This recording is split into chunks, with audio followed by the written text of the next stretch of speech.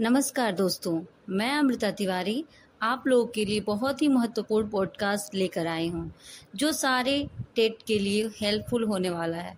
आज हम विकास यानी डेवलपमेंट के बारे में बात करेंगे। विकास जीवन पर्यंत चलने वाली प्रक्रिया है।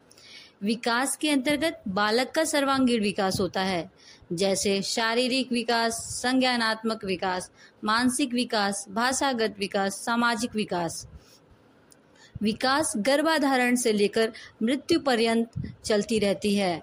वूम टू टूम विकास बहुआयामी प्रक्रिया है।